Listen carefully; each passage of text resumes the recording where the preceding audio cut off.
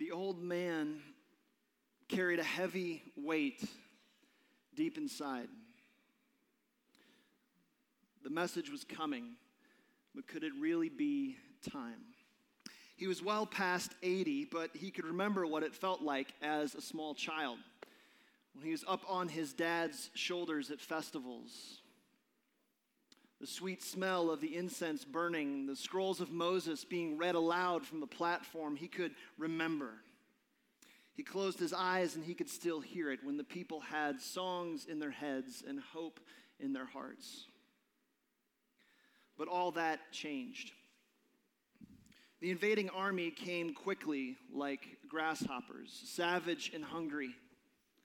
As a boy, he hid in the shadows as the Babylonian king mowed down his people. Jerusalem, God's city, leveled. The temple, smoldering. The people led 900 miles eastward to Babylon. 900 miles is a long way for anyone to walk. He had spent a lifetime in that strange kingdom, afraid, away, and immersed. And then, at the snap of a new king's finger, the people were free to return, to go home. But most of them had never called this place home, but it was his home, his and maybe a few others. The younger men had kept their new names, names that he had learned to pronounce, but were still strange to his old ears. No matter, he thought, they were home, back where they belonged. The older men had older names, Hebrew names, because they were from here and they could remember. But there weren't many left. His name, Haggai, meant holy day. Fitting, he thought, considering the weight deep inside him. The message was coming. Could it really be time? Yes, it was time. So this morning starts a new 4-week sermon series in the book of Haggai, and I know what you're thinking. You're going, Haggai, like what is that? Is that even in the Bible? Yes, it is, and so there's no shame. You can turn to your table of contents if you don't know where that is. I always feel a little funny when like the pastor or the preacher goes, all right, so Zephaniah chapter 2, and I'm like, I have no idea what you're talking about. So go and look Haggai. You can turn there in your Bible. You can flip there on your phone, or you can follow along on the screens in just a little bit. I think the funny thing about Haggai is even though he is so obscure, his message is so relevant for the church in 2019. And as we go, I think you'll understand why. Here's why I love this short little 2-chapter, like 3-page book. I believe that one of the most untapped potentials in the church today surrounds the idea of priorities. Our priorities. Put another way, we really easily forget what matters most. At least that's true with me. It is so stinking hard to make time for God. Anybody else feel that way? Like, there are weeks that go by, and I'm like, man, I haven't even talked to Mandy this week. Like, what is the matter with me? Like, I look at our kids, and like, they're literally growing up before my eyes, and I'm going, and then I have to stop and ask myself, am I prioritizing the right things or the easy things? Am I living out of my calling, or am I living out of my convenience? If you've ever felt that way, you are in good company. Haggai's little book is broken up into 4 speeches, and today we're going to take a look at the first one. This first speech really sets the tone for the entire book, and even though it's 2,500 years old, it carries one eternal, timeless truth, and here it is. To keep our priorities right, we need to remember what matters most. To keep our priorities right, we need to remember what matters most. Haggai chapter 1 gives us 3 ways to remember what really matters. But since this is kind of the first week of this series, and Haggai, like we said, is really obscure, I want to back up and set the stage a bit because we're dropping into a really obscure part of history. So, almost 70 years before our text this morning in Haggai, 70 years earlier, a king called Nebuchadnezzar, king of Babylon, brought his army and for 2 years threw everything he had at the city of Jerusalem. In the end, slaughtering King Zedekiah's sons in front of his eyes, and then, in a twist of power, had Zedekiah's eyes gouged out with a knife, led him away in iron shackles 900 miles to Babylon. The temple, the centerpiece of covenant worship, was leveled. The king, now captive to another king. Not a high point for God's people. And then they started walking. The journey eastward to Babylon would have been 900 miles. And just for a sense of perspective, that's roughly from where we are here to Orlando. Would have taken months. And you've got mothers with their babies. You got fathers with their sons, many of whom would never see home again. As they walked, it's easy to imagine them sneaking glances behind them over their shoulder to see their holy city, their promised land, smoke and ash. But after Nebuchadnezzar died, a new king came to the throne, a king called Cyrus. Cyrus was a Persian. He's not a Babylonian. And Cyrus believed in this Persian foreign policy that if he let people in his land return to their homeland and worship their gods, that his gods, the Persian gods, would smile on him, which is terrible theology, but it worked. So he sent the Israelite people home. He says, you can go home. And some of them went home. Now you'd think that'd be incredible news, right? You think the people would hear this, like finally, after more than a half a century away from our home, we get to go back to the land that God promised our great-great-grandfathers. Good news. Well, not quite. It had been 70 years. Most of these people were functional Babylonians. It had been 70 years. They're second or third generation exiles. It had been 70 years. They'd never been to Israel before. This is not their homeland. The buildings are in disrepair. The fields are not kept. It had been 70 long years. And that brings us to Haggai chapter 1, verse 1. And the first way we remember what really matters, the question. Take a look in verse 1. The second year of Darius the king, in the 6th month, on the first day of the month, the word of the Lord came by the hand of Haggai the prophet to Zerubbabel, son of Shealtiel, governor of Judah, and to Joshua, the son of Jehozadak, the high priest. Now this verse introduces Haggai, okay? It just gives kind of the characters, the tone, the time. For Haggai, he's this primary character on stage throughout his book, but he's a pretty obscure guy. He's only mentioned one other place in the Bible, and even there it's peripherally, so he's really kind of this obscure person. But then there are these other two guys, Zerubbabel. I don't know if you or anybody you know is expecting, but that's a good name. If you want to throw that out there, it's an option. I wouldn't. Here's what you need to know about Zerubbabel. Zerubbabel was named governor of Judah, which in this point was kind of like being named mayor of Nome, Alaska. Okay, like this isn't a high honor. It's at the fringe of the Persian Empire. This is not a very important post. And then standing off to Zerubbabel's side is Joshua. Joshua is named as the high priest. I want you guys to think about these two people as two wings on the same bird. Zerubbabel was the guy that covered the civic government of God's people, and Joshua covers the spiritual government of God's people. And then there's this last guy in this text named King Darius. Now, who's he? All right, we had Nebuchadnezzar, and then we had Cyrus, and now Darius. Now, Darius is another Persian king. He was the oldest son of one of Cyrus's nobles. And so when Cyrus died, Darius came to the throne. And Darius did some amazing things that you need to know about because they helped to set up the story really well. He engineered a canal that connected the Red Sea to the Nile River. Huge economic impact. He introduced a universal currency that was recognized as far away as Eastern Europe. He aligned all of his nobles under a very common system of government. And overall, Darius was this very good, benevolent, thoughtful king. It wouldn't be inappropriate to think of him like an ancient Near Eastern version of Kennedy. But the last piece of context that you need to know is that by linking the activities of his book to the kingship of Darius, Haggai is actually setting up some pretty heavy irony. And here it is. Take a look in verse 2. Thus says the Lord of hosts, these people say that the time has not come to rebuild the house of the Lord. Then the word of the Lord came by the hand of Haggai the prophet. Is it a time for you yourselves to dwell in your paneled houses while this house lies in ruins? Now, therefore, thus says the Lord of hosts, consider your ways. You have sown much, but you've harvested little. You eat, but you never have enough. You drink, but you never have your fill. You clothe yourselves, but no one is warm. And he who earns wages does so to put them in a bag with holes. So what's going on here? Here's the problem.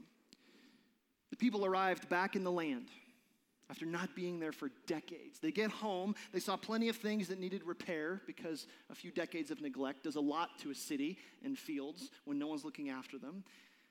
So after a not so hard look around, the people took a look and said, you know what we need? We need to get on with living. We need to build ourselves some really awesome houses. Give me the lawn chair. The game is on. Give me the Pepsi, the remote, and a bag of chips. I'm ready to go. We're finally home. And they spent 19 years like that. Now think about where you were 19 years ago. This would be the fall of 2000. I was just about to start my sophomore year at Moody in Chicago. Mandy and I had just started officially dating. We had our first date at Starbucks on the corner of Chicago and Wells by the L tracks, which sounds really shady when I say it like that. It was all good. But this is 19 years ago. Think about where you were. 19 years, there's a lot that can happen in 19 years, can't it? Like, 19 years is plenty of time to get your priorities right. But after 19 years, the people are just kicking back. And they can't figure out why things aren't going well. They can't get anything to grow. The rivers are drying up. They just can't seem to get ahead. And then Haggai shows up with this really nagging question in verse 4. Is it time for you yourselves to dwell in paneled houses while this house lies in ruins? Now that's what we call a rhetorical question. It's the kind of question you're not supposed to answer because you're already supposed to know the answer to it. And it's like, the answer is no in this case. Fascinating insight. Did you see how God describes the people's houses here? He says paneled houses. And what is that? That's not like the 4x8 sheeting from Home Depot that you can get that was like really big in the 70s and it's probably in everybody's basement. It's not that kind of paneling. It's a really weird and unique Hebrew word for paneling. It's only used 5 times in the Old Testament. 4 times when it's used to describe, get this, Solomon's temple. The original temple. Do you get the irony? Here's what God's saying. You know how my house is supposed to look? Yeah, your house looks like that.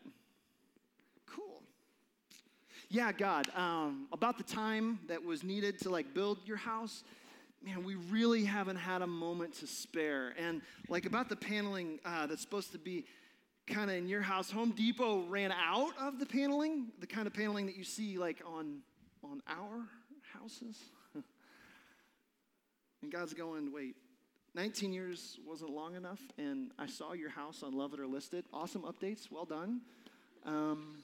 But you sure this isn't about something else? And then there's verse 5. Here is the atom bomb. Now, therefore, thus says the Lord of hosts, consider your ways. Which is like a more ominous way of saying, hey, take a look around. How's this plan working for you? Not good? How not good? Verse 6, you've sown much, you've harvested little. You eat, but you never have enough. You drink, but you never have your fill. You clothe yourselves, but no one's warm. He who earns wages done so to put him in a bag with holes. I love how Ian Duguid says this in his commentary on Haggai. Here's what he says. They had just enough to eat, but not enough to feast. They had just enough to drink, but not enough for a party. They had just enough to wear, but not enough to keep out of the cold. You ever feel like that? Like a hamster on a wheel? Like you just cannot get ahead? It would seem that like God's people 2,500 years ago, that God is asking us a question that we'd rather ignore. It could be that we have a personal priority problem. Here's a summary of the first 6 verses. When you neglect what God says is important, you can expect to be frustrated. When you neglect what God says is important, you can expect to be frustrated. There are a few words I want to introduce here: complacency, calling, and contentment. They all start with the letter C. Complacency, calling, and contentment. First one, complacency. This is like the standing still, okay? This is life on cruise control, just trying to maintain. It's what God's people are doing here. They're not moving forward or backward. They're just like, everything's okay. I think everything's okay. Complacency. Then there's calling. Calling is like a trumpet blast, like waking you up to the reality that God wants to do something through you, but you have this sneaky suspicion that he might need to do something in you before he can do something through you. Do you want to know why many Christians never live out their calling? Because calling costs. Something small in you will die, and something big will take its place, and you don't get to be in control anymore. Complacency, calling, and contentment. Contentment, for the follower of God, contentment is the reward that comes when you're living out your calling. It's the result. It isn't a posture that you take when you meditate or a tea that you drink. Like, I really wish it was that easy, but it's not. Contentment is what happens after and as you are living out your calling, going where God's calling you to go, doing what he's calling you to do. It's a result. Complacency, calling, and contentment. Do you see how these three ideas are in play here in this text? For these recently returned exiles with feet propped up, remote in hand, head kicked back, God wants to wake them up to see something that their complacency has blinded them to. And we're often the same way.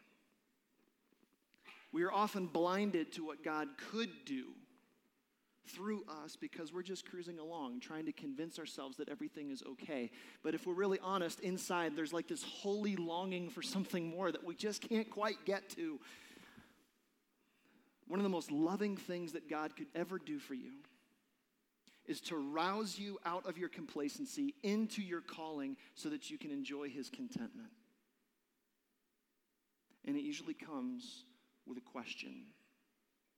So that's the first place where we see what really matters coming up to the surface is the question. The second way we remember what really matters is to hear God's call. So what's he calling his people to?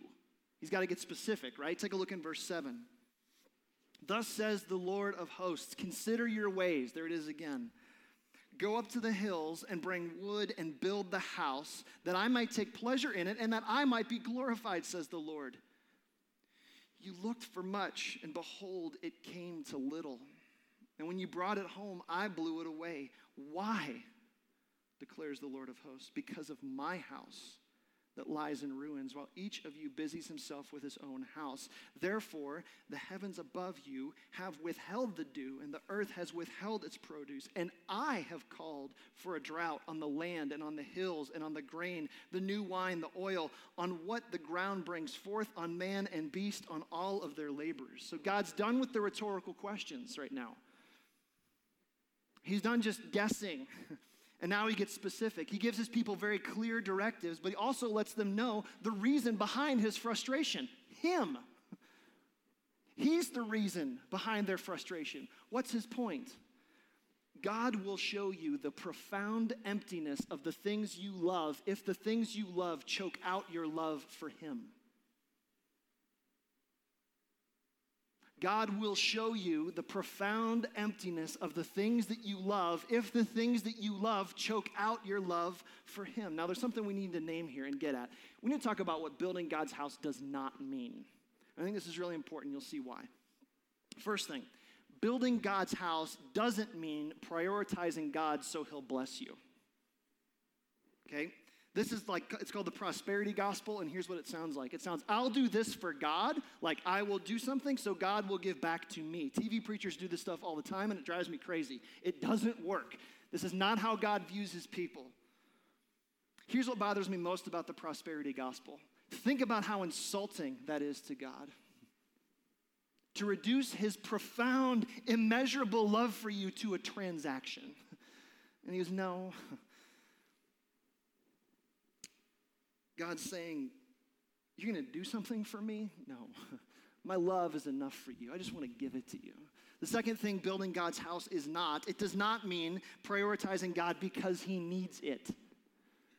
This isn't just writing a check and saying, God, okay, fine, here, deal with it, okay. It isn't that. Keep in mind that the same God who's calling his people to bring back their hunger for his glory is the same God who said in Psalm 50, if I were hungry, I wouldn't tell you. I own the cattle on 1,000 hills, the beasts of the field, everything that flies. It's mine. If I were hungry, I wouldn't tell you. What's he mean? He means that God will accomplish his purposes with or without me. He doesn't want my money. He wants my heart.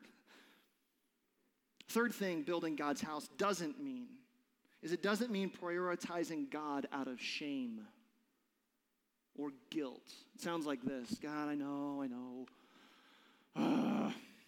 I know. I should sacrifice more. I should give more. I should serve more. I should do this more. Okay, God, okay, I know. Right? And we're treating God like he's a parent of a teenager.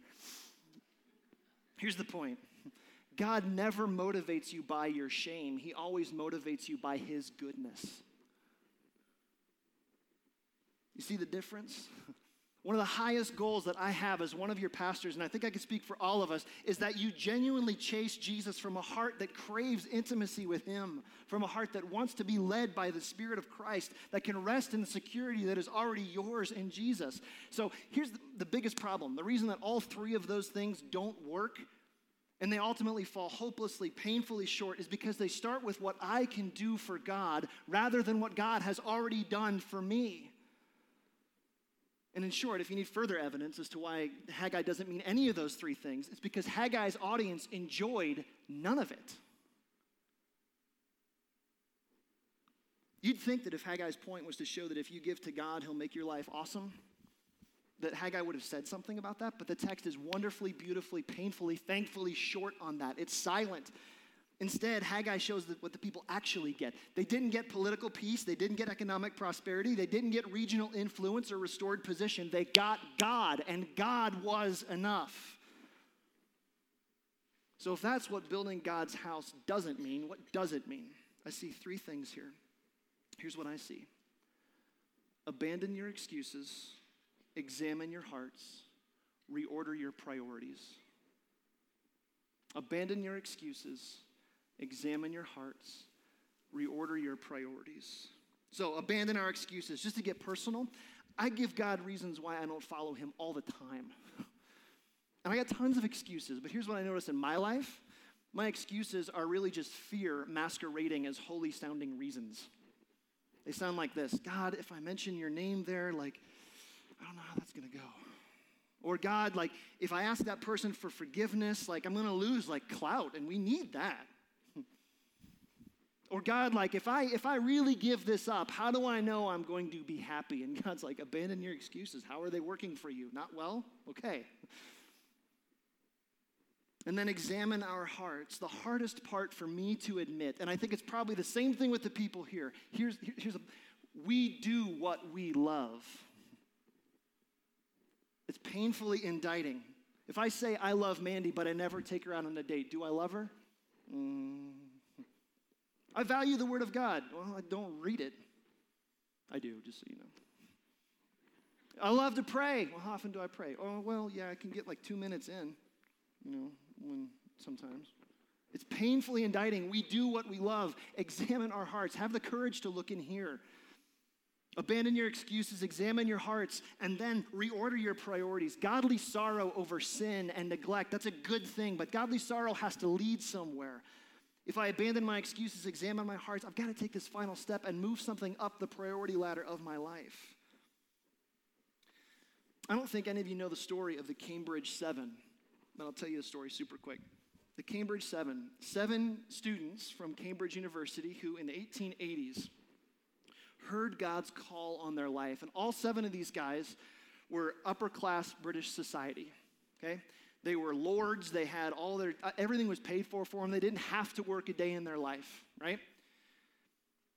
In the late 1880s, they heard God's call specifically to China. And all 7 of them said, what if we gave it all up and followed God to China? What if we abandoned the excuses, examined our hearts, reordered our priorities, and go? So when these 7 guys went to China in 1885, there were 163 missionaries in China. When they left 15 years later, that number had ballooned to 800. which constituted 1/3 of the Protestant missionary force in the world. And every one of these guys spent the rest of their life in gospel movement. They never looked back. C.T. Studd, who is probably the most famous of these 7, later wrote a poem about it, and I love it. Here's what he says. Some want to live within the sound of church or chapel bell. I want to run a rescue shop within a yard of hell. Only one life 'twill soon be past. Only what's done for Christ will last. You hear Jesus' words in there? Matthew 6, seek first the kingdom of God, and all these things are going to be added to you. Don't worry, I'll get you. In my experience, we don't step out into our calling for one of 2 reasons, and these may be true of you, or maybe one more than the other. They're both true in my life at different points. One, I don't step out into my calling maybe because I doubt God's goodness. And it sounds like this, like, God, I believe you're calling me to do something, but if I actually do that, what if you leave me hanging? What if you don't show up? Another reason, though, and this one's, I think, really common, is we don't step out into our calling because we go, God, how do I know it's actually you calling me and it's not just like my voice? How do I know it's actually your will for me to do that? So in the first, immobilized by my fear, have you ever noticed how many times in the Bible God calls somebody to something and he doesn't give them the information? All the time. Abram, he says, go to a land that I will show you. Esther, if I perish, I perish. Peter, just get out of the stinking boat. Paul, God actually makes Paul blind and then says, start walking that way. What does that teach us about God? Obedience brings presence. And God's presence is enough. So the real test of obedience for us, just like Haggai's audience, the real test of obedience is how I respond to the question, do I believe that God is actually enough? In the second, immobilized by my doubts, like if this is actually God's voice or not, here's my quick word for you. If you are living in obedience to Jesus already, the will of God for you is likely the next logical step. He's already been working in your life. Give him glory and credit for that. Examine your hearts and work. Do what he's already made clear to you, and he'll keep paving the way. Second way we remember what really matters is to hear God's call, but there's one more. The third way we remember what really matters is when we take a look at the people's response, because this is really beautiful. The people's response. Take a look in verse 12. Then Zerubbabel, son of Shealtiel, and Joshua, son of Jehozadak, the high priest, with all the remnant of the people, obeyed the voice of the Lord their God and the words of Haggai the prophet, as the Lord their God had sent him, and the people feared the Lord. Now, that last little phrase, that's not just like a little pious, like little tack on the end, like, and the people feared the Lord. Isn't that wonderful? It's beautiful and contrite. It's not that. That's all. That is the turning point of this whole first chapter. Because there's something going on in here. It shows us that what follows next isn't just like this empty mechanical thing. It's actually a change of affection, an emotional conviction. Verse 13, look at what happens next. This is where it gets awesome. Then Haggai, the messenger of the Lord, spoke to the people the Lord's message, I am with you, declares the Lord. Think about how that must have sounded. I am with you. That's the missing piece. After 70 years away from their homeland, 70 years surrounded by pagan kings and pagan people, 70 years of disillusionment and detachment, the sea-splitting pillar of fire leading, angel army commanding God is with them. But what's most exciting to me about that isn't just that he says it here, but where else God says that. To Isaac. Right? Way back a long time ago, to Isaac, when he said he'd make him a great nation, he said, fear not, I am with you, I will bless you. To Jacob, who's the father of Israel's 12 tribes, he said, behold, I am with you, and I will keep you wherever you're going to go. I'm going to bring you back to this land. Interesting, the promise is back there. To Moses, Exodus 33, when the people are about to enter the promised land for the first time, the same land they're returning to here, he says, my presence will go with you. I will be with you. Jeremiah, right? Coming back to these people before they were even taken into exile, here's what he says. Don't fear the king of Babylon, who I know you're afraid of. Don't fear him, says the Lord your God, because I am with you. And then if you really want to blow your theological mind, what are Jesus' last words to his disciples before he leaves? I am with you. You get that? Like a beacon on top of every mountaintop across Israel's history is this overwhelming presence of God, his promise that emboldens their calling and lights the way for a bright future. What should we take from that? God doesn't want to give you provision. He wants to be the provision. God doesn't want to give you answers to your questions. He wants to be the answer to your questions. It's like God turned everything off, like no food, no drink, not enough to eat, not enough to drink, not enough to wear, not enough security, not enough anything. He turns off every faucet, like even the ones that are down to a trickle. And then he goes over here and he goes, let me open up this one. This is like a fire hydrant and it's called me. That's enough. And then verse 14 and 15. The Lord stirred the spirit of Zerubbabel, son of Shealtiel, governor of Judah, and the spirit of Joshua, son of Jehozadak, the high priest, and the spirit of all the remnant of the people, and they came and worked on the house of the Lord of hosts, their God, on the 24th day of the month, in the 6th month, the 2nd year of Darius the king. God gets through. Fascinating little addendum here.